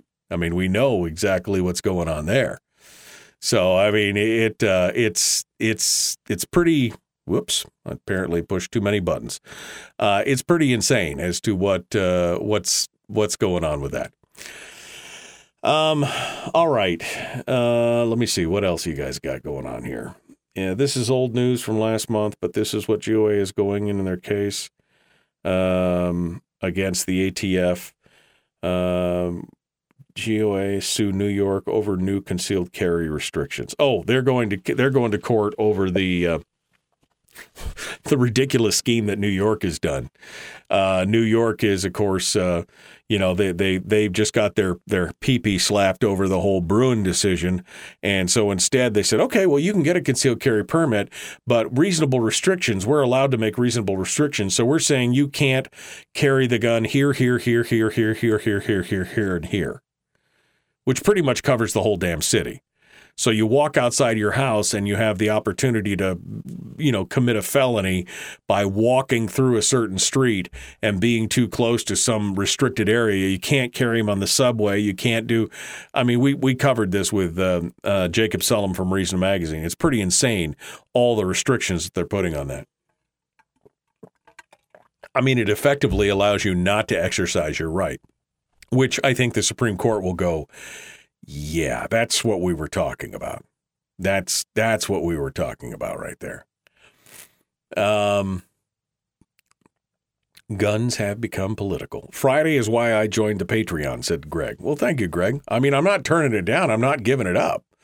I'm like Rick Astley that way. I'm never going to give you up. I'm never going to let you down. But I am surprised. Let me just put it that way. 34 people in the chat room. I am surprised that we don't have more people that care about their Second Amendment rights. It is the one right that allows all the other rights to exist at all. That is the truth. That is the truth of the matter. That's how it works. All right, we're coming down to, yep, there we go. We got to go. We got to jump back into it. Willie Waffle, phone is buzzing. It's time to get back into it. The Michael Duke Show, common sense, liberty-based, free-thinking radio. Here you go. Like and share. Like and share this video. Here you go.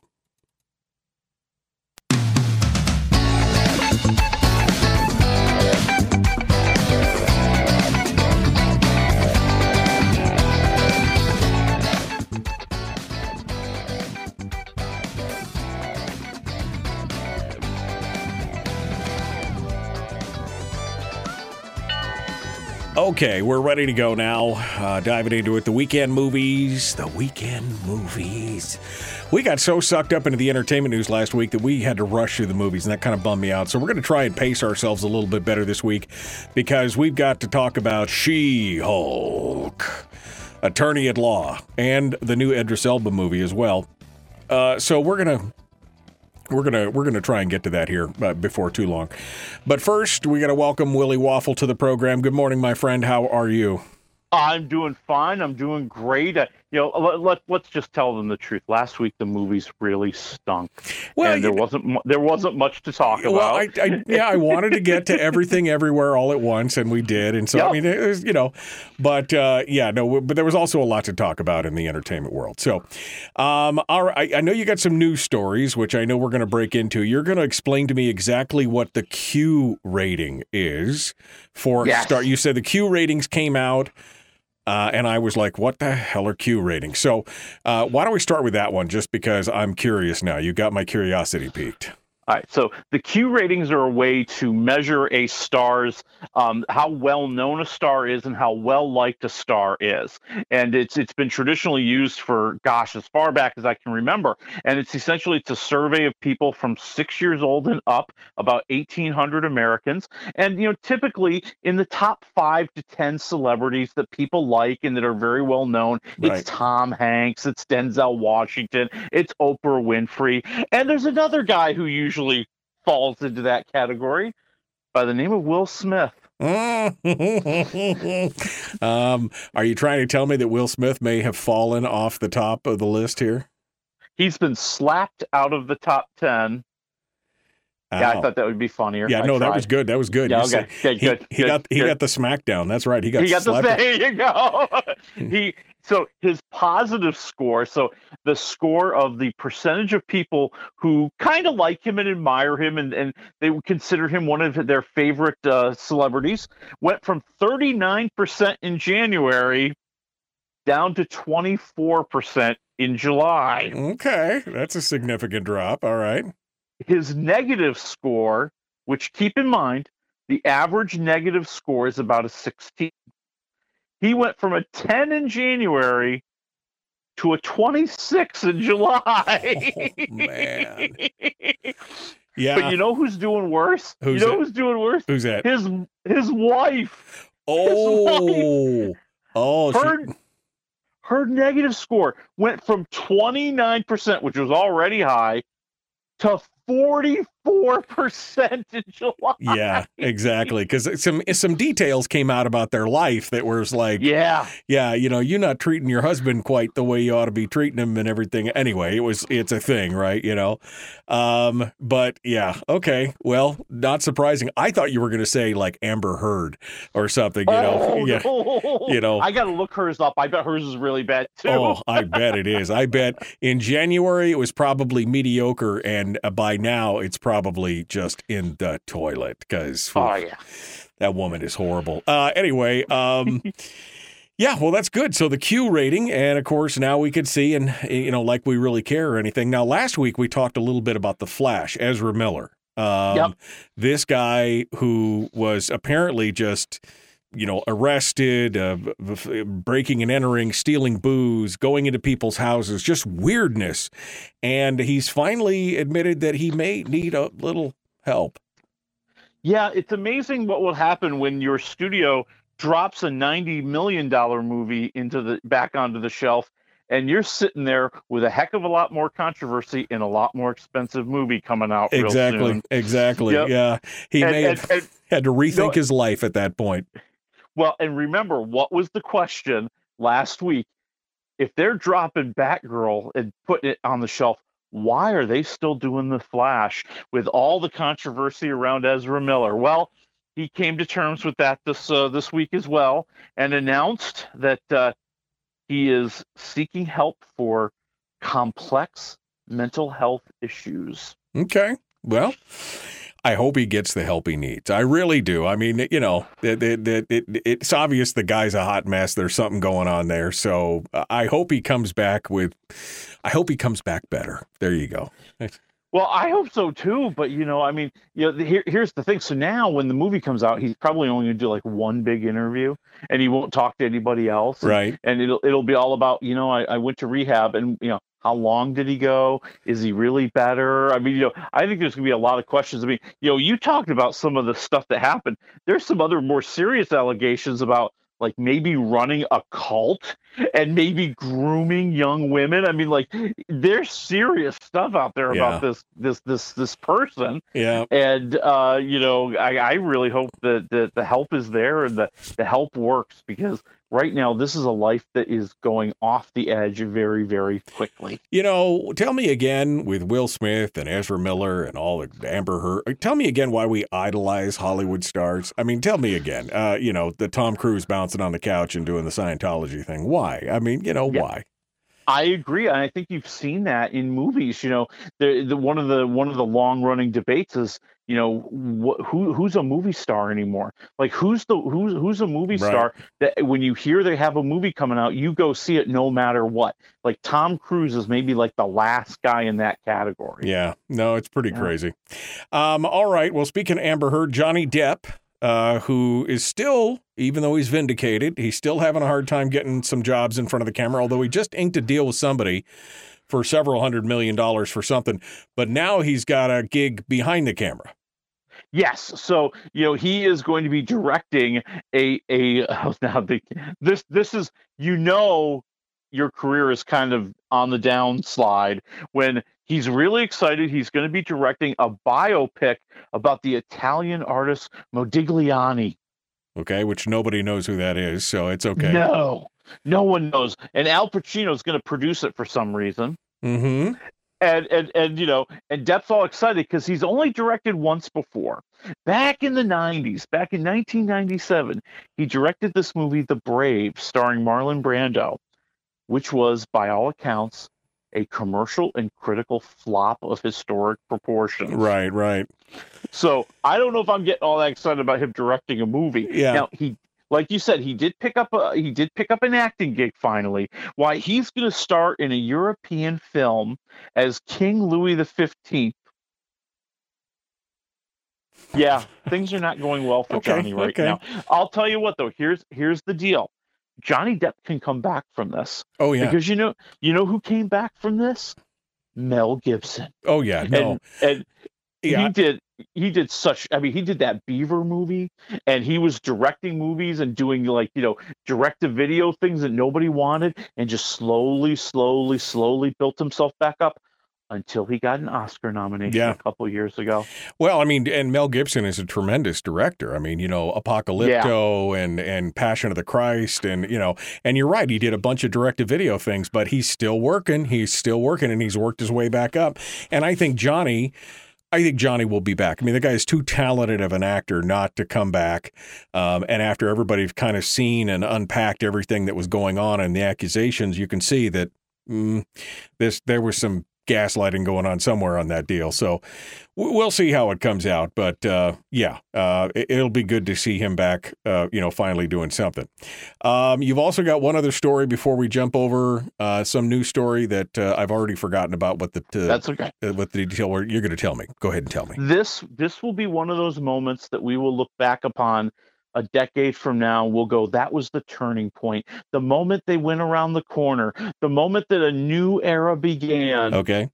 In July, for the first time ever, streaming was the number one consumption of entertainment.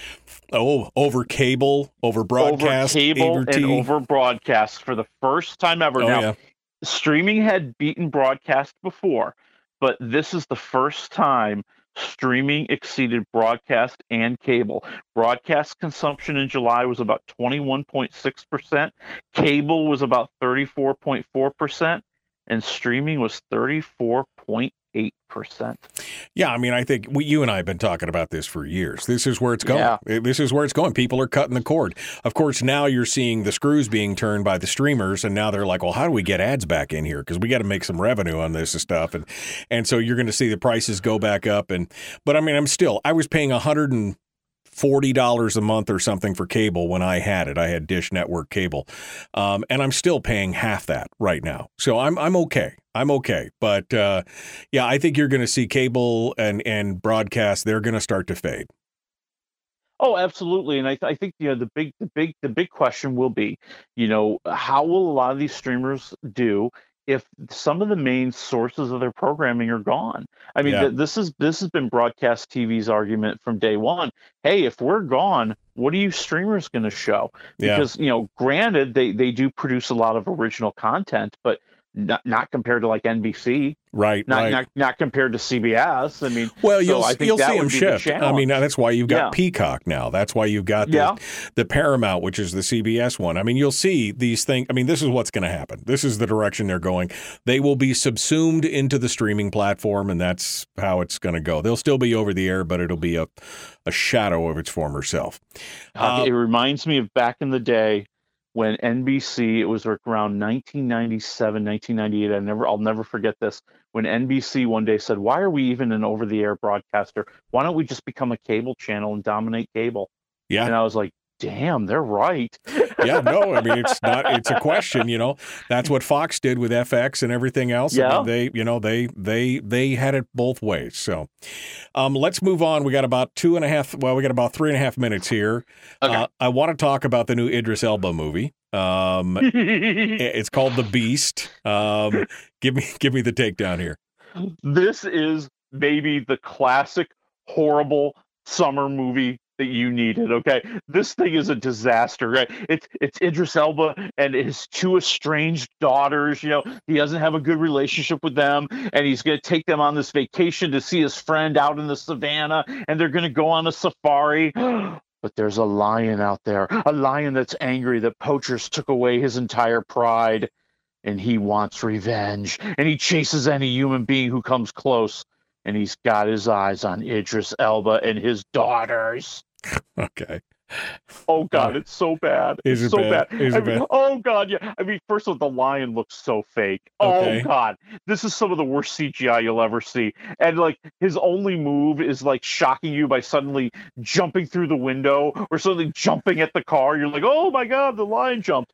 But what really takes the cake is when Idris Elba goes mano-a-mano with the lion. And I'm not kidding. For some reason, they want us to believe that he can box a lion. Okay. Okay. He is going to be James Bond one day, right? So I guess, okay. -1 to 4 waffles on the Beast. Hit me with it. -1. Oh, -1. Oh my God. This is so horrible. How many years has it been since we had it? I think it was 50 Shades was the last time it was a -1. Ow. Okay. Definitely not going to the theaters to see that one. But the one I've been waiting on, because I've seen some of the trailers and it looks pretty cool, is the new Disney Plus series in the Marvel Universe, She-Hulk, Attorney at Law. Yeah, Tatiana Maslany as this lawyer and cousin of Bruce Banner who gets into a car accident with him there. His blood mixes with her blood, and now she's She-Hulk. But she still wants to be a lawyer because that's her calling.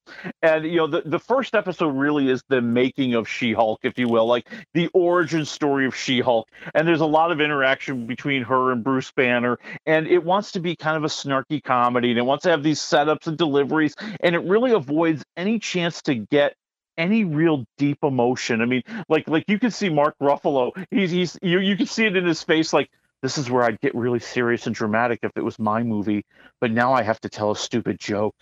Oh, I see. Okay, yeah. But it is supposed to be kind of a comedy. It's supposed to be kind of a comedy, right? I mean, that's the thing, yeah. Yeah, this is not a serious movie in any sense of the word, or serious TV series, pardon me.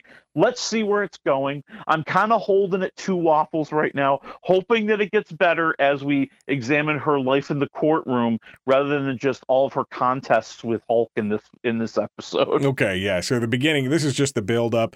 Only 1 episode has gone down. Is that the deal? Yeah, 1 episode. They're going to do 1 episode for the next, I think 7 weeks, I think it is. Yeah. Yeah. I hate them so much for that. That's okay. All right. Well, I'll wait for the whole thing to drop then and we'll watch it. So 2 waffles now. Maybe we'll revisit here in 3 or 4 weeks and see where we come up with. Willie Waffle, wafflemovies.com. Thank you, my friend. Appreciate you coming on board.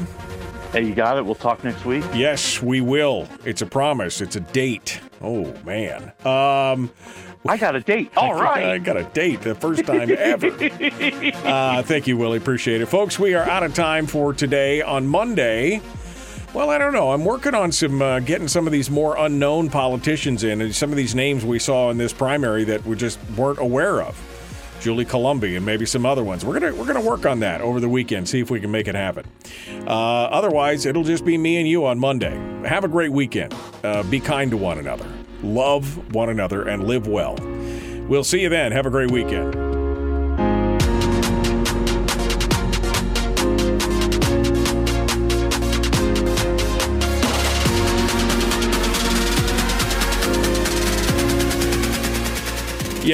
Willie, we were talking about how streaming has overtaken broadcast and everything else, and we didn't get to the story about Paramount Plus, which I think is doing a pretty good job. Paramount's actually got some good stuff on it. I picked it up to watch Yellowstone because they were the only outlet that had all of the Yellowstone episodes, but I keep going back to it. They seem to have more and different stuff that I'm really enjoying, and now they're going to join forces with Walmart, and this is going to be like, is Walmart at the heart of this thing or what?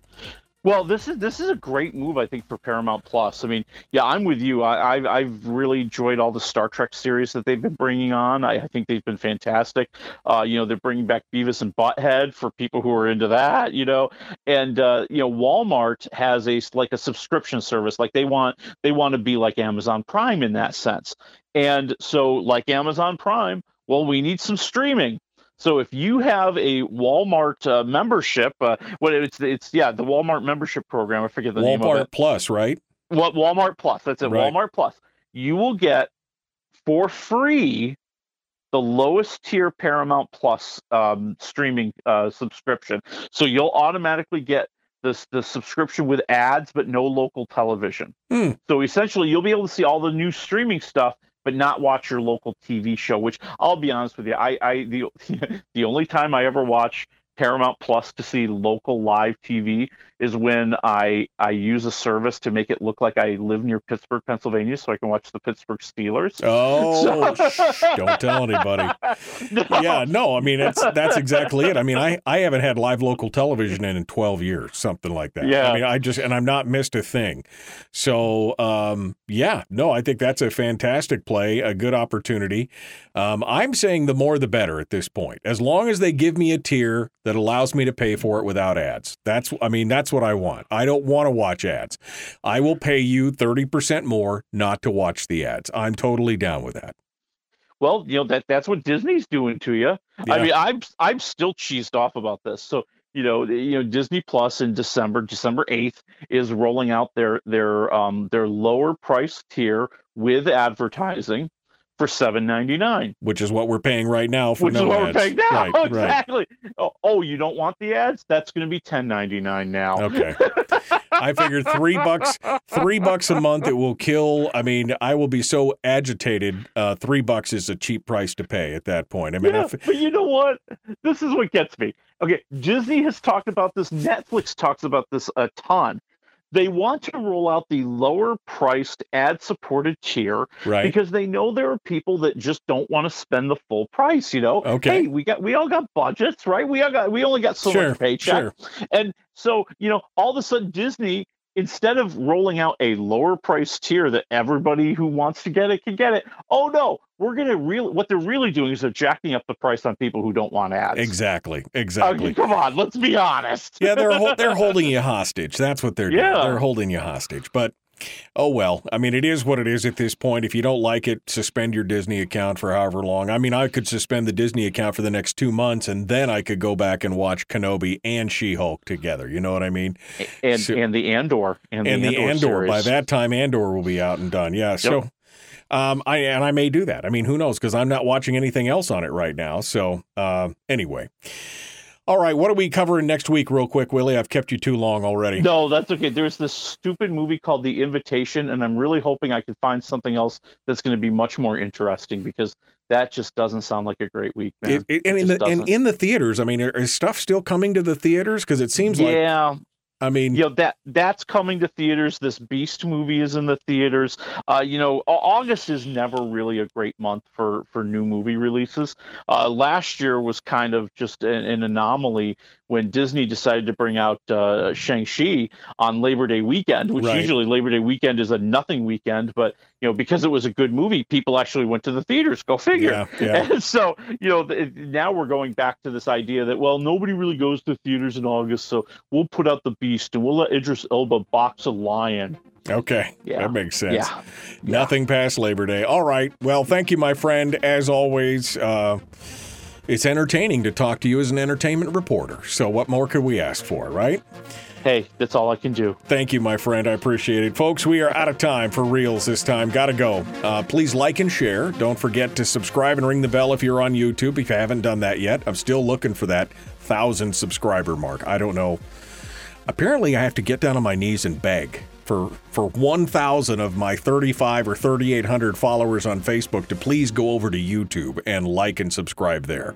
You don't have to watch it. You just go like and subscribe and then come back over to Facebook if you want to do that. I mean, if I have to get down on my knees, I will. No, I won't. But please go over there and do it. Thank you for coming on board. We are out of time. We will see you on Monday.